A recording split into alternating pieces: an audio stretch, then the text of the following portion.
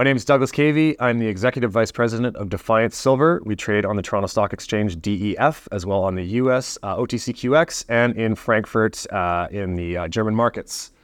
Defiance Silver is a Mexico-focused discovery company operating in Zacatecas and Michoacan, Mexico. In Zacatecas, we have the second largest land position in the historic Zacatecas mining district, which has produced about 1 billion ounces of silver historically. Our neighbors include Capstone Mining and Fresnillo, the world's largest primary silver mine. In the last year, we've made 2 discoveries in the Zacatecas district, as well as drilled about 3 times the vertical profile below the current silver resource. In Michoacan, we have a 1.8 million ounce measured and indicated gold resource and an 813 million pound copper resource. And that is a PEA level project that we will look to advance significantly over the next 3 to 5 years. Doug, good to see you. Nice to see you too. Well, thanks for coming over here. I know you skipped over from the other side of town to join us here today. Apologies for the weather. What can we do? Nice. Awful. Yeah. Right. We've not met or spoken before, so I'm going to kind of bounce around a bit, just trying to kind of work out the nature of the company, because it's complex. You got a lot of moving parts. Certainly. You got low cases out there, and we're sitting in Mexico. We're sitting, predominantly silver, but obviously there's a kind of copper gold project I'm kind of quite keen to understand a little bit more about. So tell me about the team. Who are we talking about? We're talking about a ace team of people who have a lot of experience making discoveries and taking projects from M&A to through to development. Our exploration team in Mexico is led by the very talented Jennifer Roskowski. And then we have a number of other very great geologists who have been on some of the world's largest Mexico's largest discoveries, which have turned into, of course, assets of tier 1 categories globally. We brought a lot of people over from a crew that we were working with in Durango State, which is the next state over, and that company is called Orco Silver in La Preciosa. Includes the VP Exploration, some of our senior geologists, and then we've backfilled that with some of the new upcomers in the. Remind people why that's a big deal. So Orco Silver was a bidding war between First Majestic and Core in 2013. It started as a 7 million ounce resource, and then it was drilled out to 264 million ounces, and was at one point one of the world's largest undeveloped primary silver deposits. Right. So that was very successful for shareholders in 2013. VP Exploration, same VP Exploration. That's my father, George Cavey. He's over on the Defiance Silver team, and then we've just been using the brains of a lot of years of exploration success, and then putting the right pieces in the puzzle. And then if you look at what's happened over the last year, I think it's been working out for us. Yeah, okay. Well, it's a difficult market. It's been working out in some ways, not working out in other stuff. Out of your control, admittedly. Okay, so Mexico, great history, mining silver. Right now, it kind of feels strange times in mining in Mexico. What's happening there? So, well, let's take the market away from it, because I think that's happening for everybody. Commodity prices, they seem to be working out okay. If you're a producer, then you're probably doing okay. I mean, we've seen a little bit of a downward pressure in the last couple of months, or the last month. Mexico recently implemented a reform on the mining law, which is being challenged in court right now. It has seen a number of changes that were proposed and then implemented into I think quite hastily passed through mining law. And that saw changes to water rights. That saw changes to how communities are going to be involved financially with projects, how title management is going to be done, where title management is going to be done, how permits are going to be issued, what the situation will be with long-term permits. With long-term titles like land tenure. Being, the length of time being shortened, and then how it's going to be advanced. And so those are pretty significant changes to the structure of any mining law. I'll be the first person to say I think that it is important for countries to always revisit their mining law to see if you're globally efficient with other jurisdictions, and how's it going to benefit a local economy. So in some ways it's good that the government's looking at that. In other ways, the consultation process didn't necessarily reflect what the significant investment of mining is. This is 420,000 people that are employed in the mining industry in Mexico, one of the largest contributors to GDP in the country of Mexico. And then you just look at the commodities. So Mexico's got the world's second largest copper mine, world's largest producer of silver. In fact, Zacatecas State produces about 50% of Mexico's silver. Penasquito mine, Newmont, which is in the news right now. It looks like that's going to be a positive decision. That's 20% of Newmont's gold equivalent ounces come from that one mine in Mexico. So very significant contributor to the mining industry. And I think that there may have been a bit of backfire in the change of the reform to the mining law. And I'm sitting here. I'm not in Mexican government, and so I can only speculate. But I'm certain that we'll see this certain evolutions in the mining law over the next coming time. Well, it's the time is the bit that's the painful bit here. People trying to understand how long do they have to wait with this uncertainty hanging over their investments. Not on silver. Well, Canadian silver companies in Mexico. So any sense of that? I wish it's like how long is a piece of string? Governments, they sometimes, are on their own timeline and oftentimes won't include me in the discussion. We're hoping that there'll be, so Mexico's going to have federal elections 2024. So a fixed term for government. So there's a federal election 2024. So what I would suspect, if it's nothing that changes before 2024, then it's going to be a bit of a delay after new president gets elected. So the president has a fixed term in Mexico. New president will get elected, and then there'll be a bit of a changeover period. And I suspect you're not going to see too much there. But there is a separation between the Supreme Court and the federal government.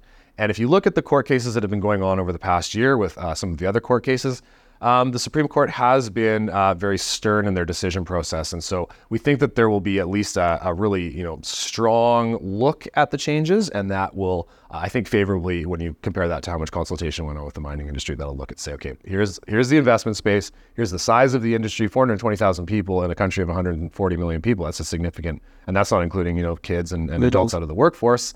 That's a pretty significant part of the labor force. And so if you start to see the investment leave, and there was, I can't quote the study, but there was a study that came out and what the expected loss in investment in mining exploration and what that percentage was over the last year. It's quite significant what's going to be pulled out because of this, and that is going to be directly hit. Now, on the positive, I think you'll see that there's a lot more responsible stuff that happens in the mineral exploration space, with tenure management and how things are going on, what kind of contracts are getting structured, that companies aren't holding aggressive amounts of ground, that there's going to be a little bit more fairness across the board. So maybe that's going to open up an opportunity for smaller companies who may not have that competitive advantage with, the Peñoles and the Fresnillos and the Basis, some of the bigger companies in Mexico. That could be a positive. I think we're still in the early days. So anything that does change, I think you're just going to kind of see that fluctuate a little bit, but hopefully before the next election. If not, then I'm not too sure. Right. Okay. So we won't talk about the markets because everyone has been affected, irrespective of what the metal, what the commodity is. Okay. That said, silver and gold, precious metals, have been under pressure last, I'm going to go 3 years. Feels like 3 years, okay.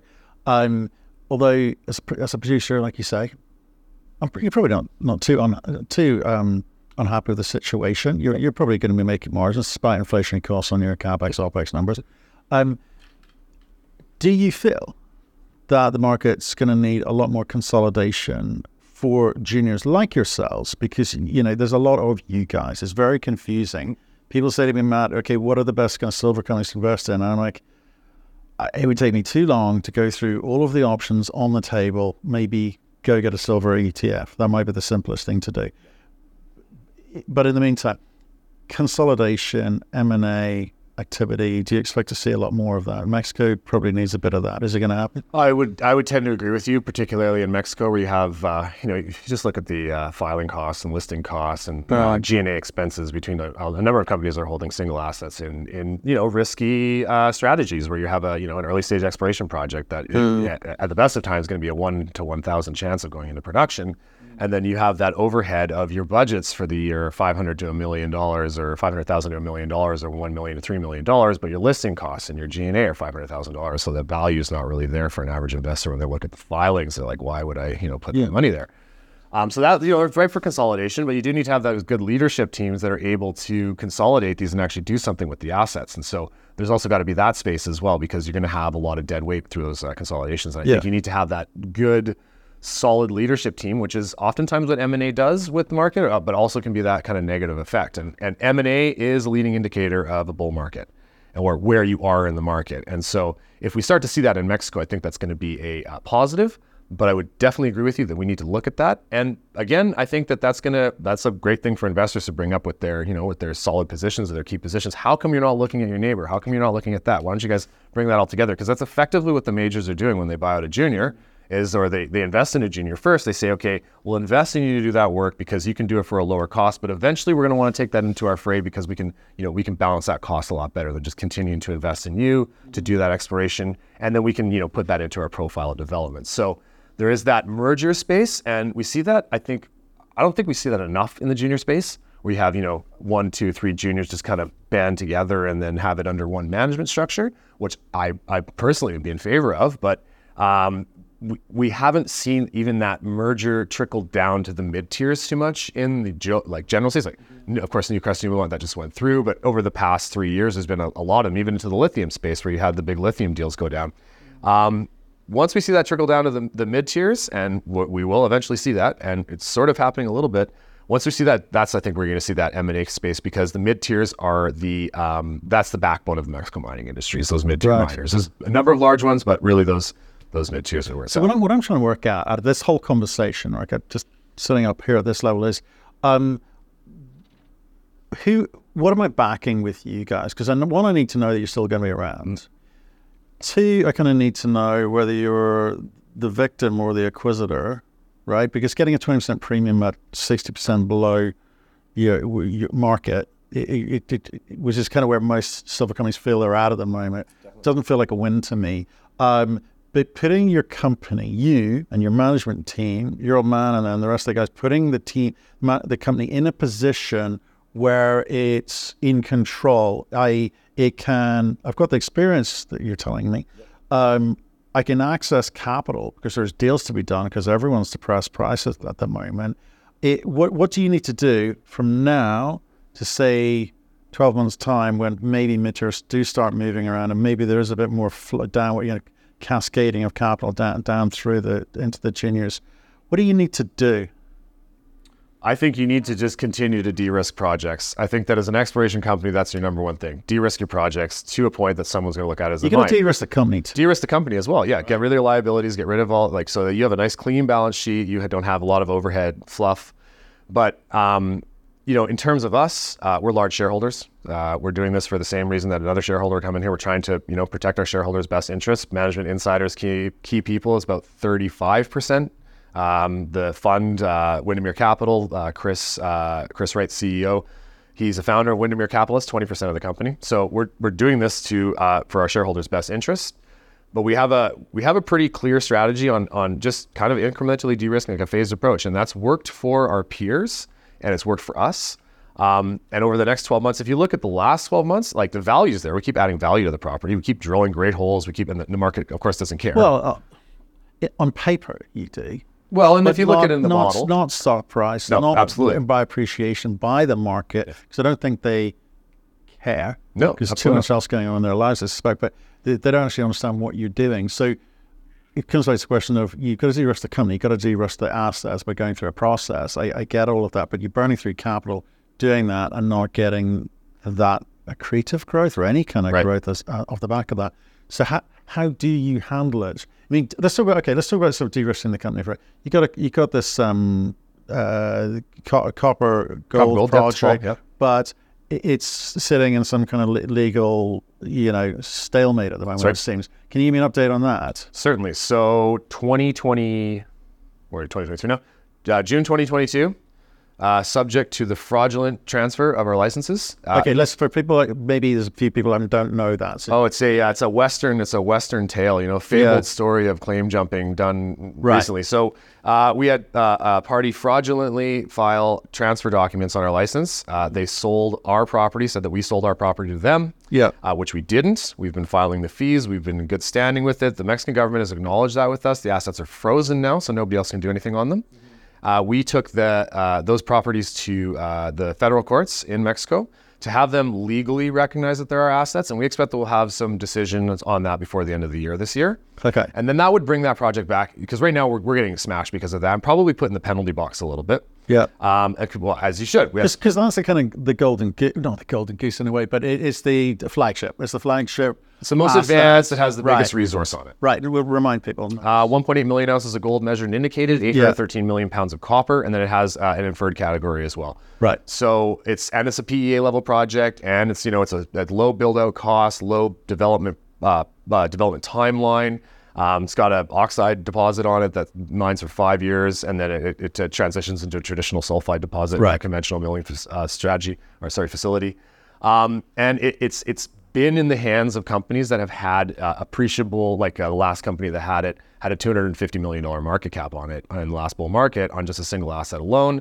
and we bought it for $4 million. So that's that accretive transaction that we were able to do.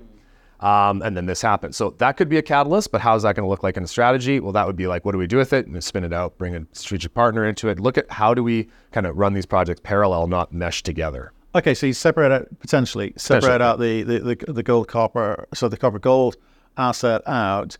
So that's well, I guess there's some value to shareholders of the company when you do that. Depending on who the strategic it is, it could move through the phase. It's got to have a balance sheet. You got to pick carefully, right? Okay, so that's interesting. So, but you just said you hope to have that resolved before Christmas. Is that a hope so? Don't know. Maybe it could be hope so. It's out of our hands. Right. We've been receiving regular updates. We know what we've filed and how that's put ourselves in and where we sit in the court process. And there's sensitivities to kind of, what you can't oversharing what I can say on that. Okay, fair enough. But we're confident and we're positive. We've had the support right to the upper levels of government, including the Secretary of Economy, and then within the Canadian government as well, because this is a dark stain on the Mexican industry if that happens, because we had a property stolen from us, and that isn't a. They told me 2 years ago they're going to digitize the whole process. Well, are we getting there? I guess not, and hopefully this might be that. At least that was the harbinger of bad times moving forward if they don't digitize things, but.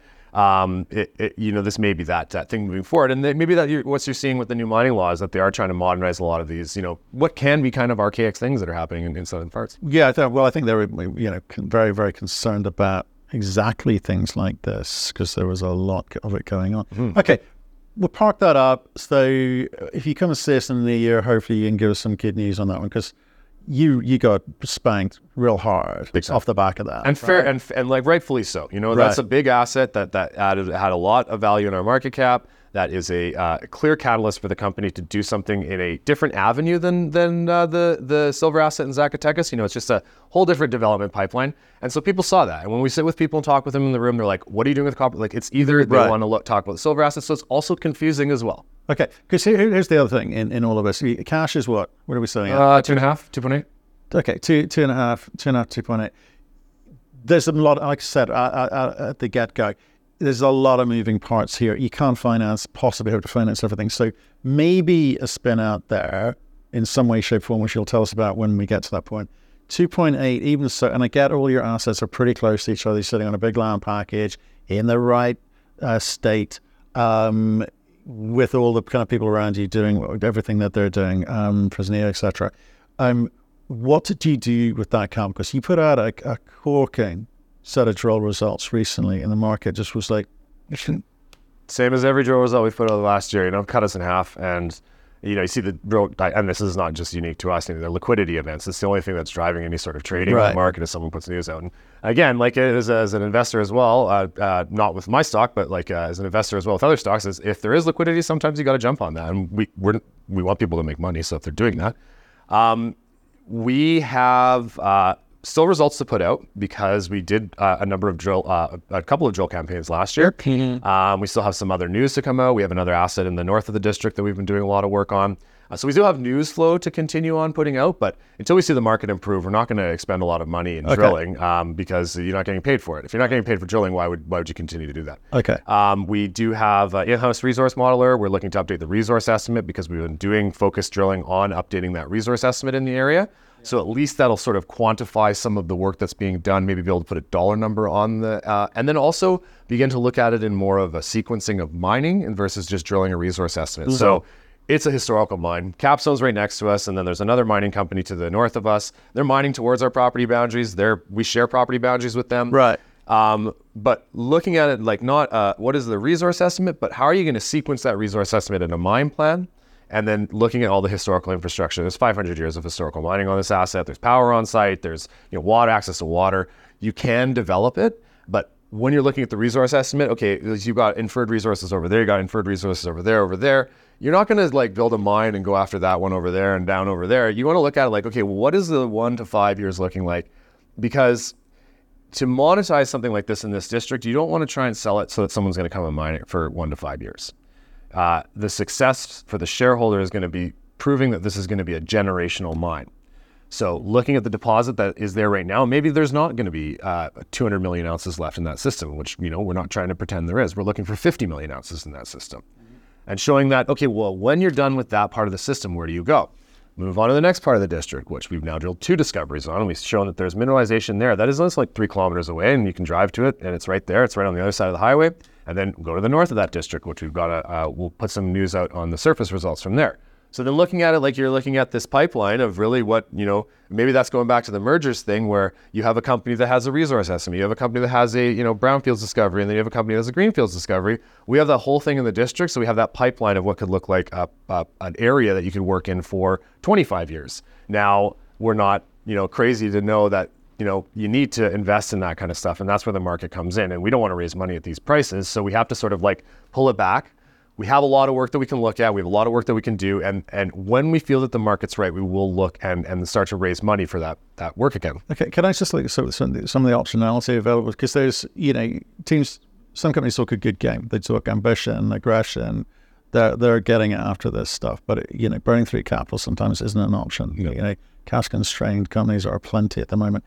If you've got companies to the north of you drilling down towards you, and you've got, ideally, they'd love to come through some of your property. Do you have the flexibility? Because you've got to be sitting with 4 assets down in Zacatecas? Zacatecas, we'll call it 3 assets. They're kind of all contiguous. Yeah.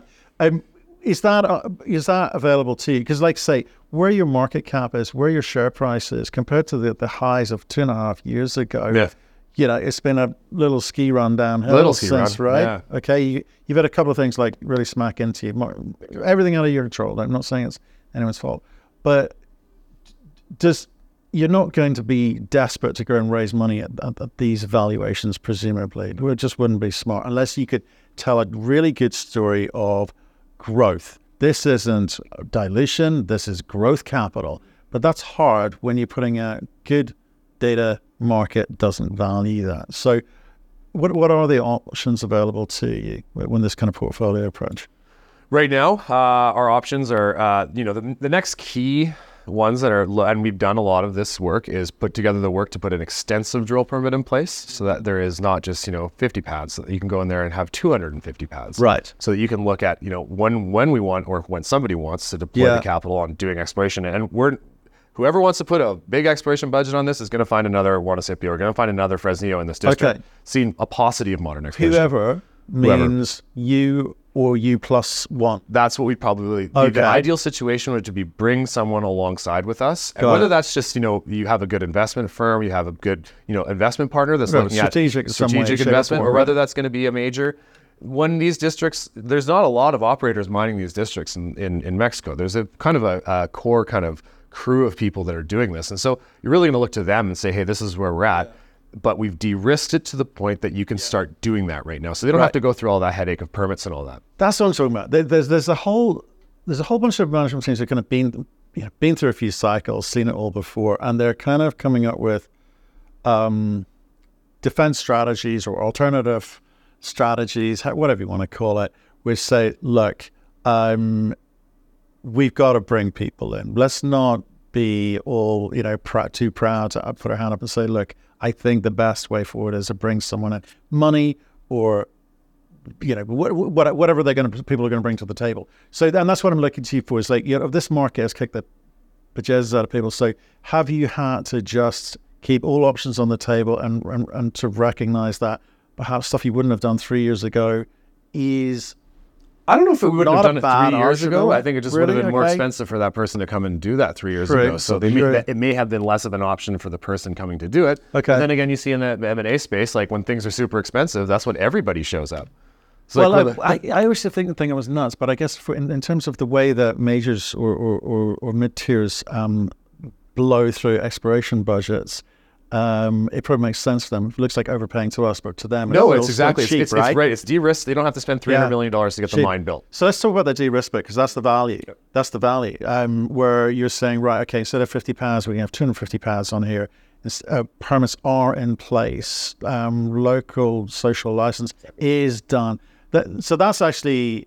It's easy to dismiss for it when people are banging on about ESG, but the reality is not much happens unless you get all that kind of stuff together. You're not going to have a drill result coming out until you have all that stuff in place, and then if you do have that drill result come out, guess how hard it is going to get all that stuff in place after that. How do you describe a company like that? I'm so intrigued because it's Well, I mean, yeah, it's, you know what?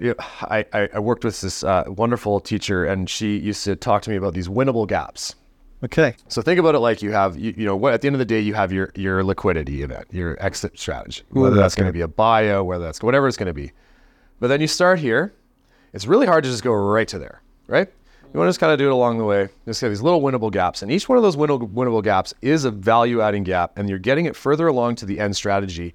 And you're also able to sort of compartmentalize what that value growth was for the company. And maybe the share price is just, you know, deteriorated, or maybe it's actually kind of just held its own, you know, flat is the new up, or whatever we were saying earlier.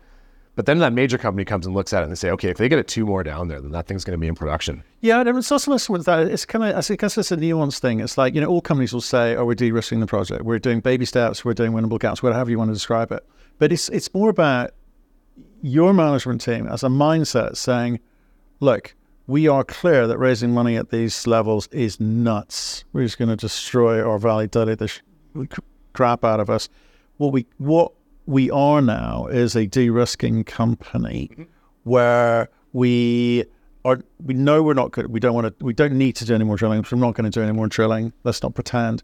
We're not going to raise the capital to try and, you know, build this thing. So let's not pretend. So there's a whole bunch of stuff that some companies kind of fake those moves on. You're saying, actually, there's real value in some really simple things, cheap things. So in terms of my favorite question is a return on capital invested. You know what you're about. Absolutely. I mean, look at the drill hole we put out last Monday. That was a drill hole. It was one of the widest. Yeah. It was we've drilled since then, but there's a series of holes that drilled 2015, 2016, 2017. Yeah.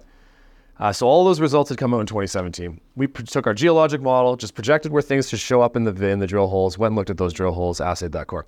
It was the widest interval that was drilled in those phases of campaigns, and the highest grade silver interval that was drilled as well. So we just went and looked at an old drill hole, reassayed it. So we didn't have to do that drill cost. Yeah. So it's taking that, as you say, the first question is tell me about the team. Taking the information and the data that was collected, analyzing it, and that data could be surface data for drill permits. That data could be, you know, data points for surface access agreements, or even tying up surface rights, like buying surface land. Or that data could be geologic data. It could be whatever. Taking all of that data and then inputting it, and what's going to be the one that's going to, you know, give you the best value for the lowest cost. And we've been doing a lot of that, so we can look and like, we've got a year of work right now that we can do with our team in place without actually having to spend any money doing surface work anymore. Interesting. And then that's the stuff that's going to lead to, maybe it's going to lead to faster permits, maybe it's going to lead to better discussions on agreements for longer term surface access agreements, or maybe we're just going to go back and look at a hole at the bottom of the drill hole and be like, oh, there's chalcopyrite mineralization right here. That's what they found at the bottom of the Capstone mine down there. So maybe we should, you know, come up with targets. You want to de-risk your targets too. You don't want to spend a lot of money drilling duds. You want to be like, okay, let's drill our best targets first, so that when you do have a good market, your first drill hole comes out and it's like, capture the market audience again. Okay. And then I guess, was the fourth or fifth thing there, I would say, is you're presenting the data in a way that a strategic understands, because they're going to take your data. They don't need your interpretation of it. They'll have their own interpretation of it. Okay. Yeah. So enjoy the conversation. Thank you very much. Yeah, appreciate absolutely. It's really good catch up. Time for sure. Yep. Well, let's just stay in touch. Absolutely. Yep. Sounds good.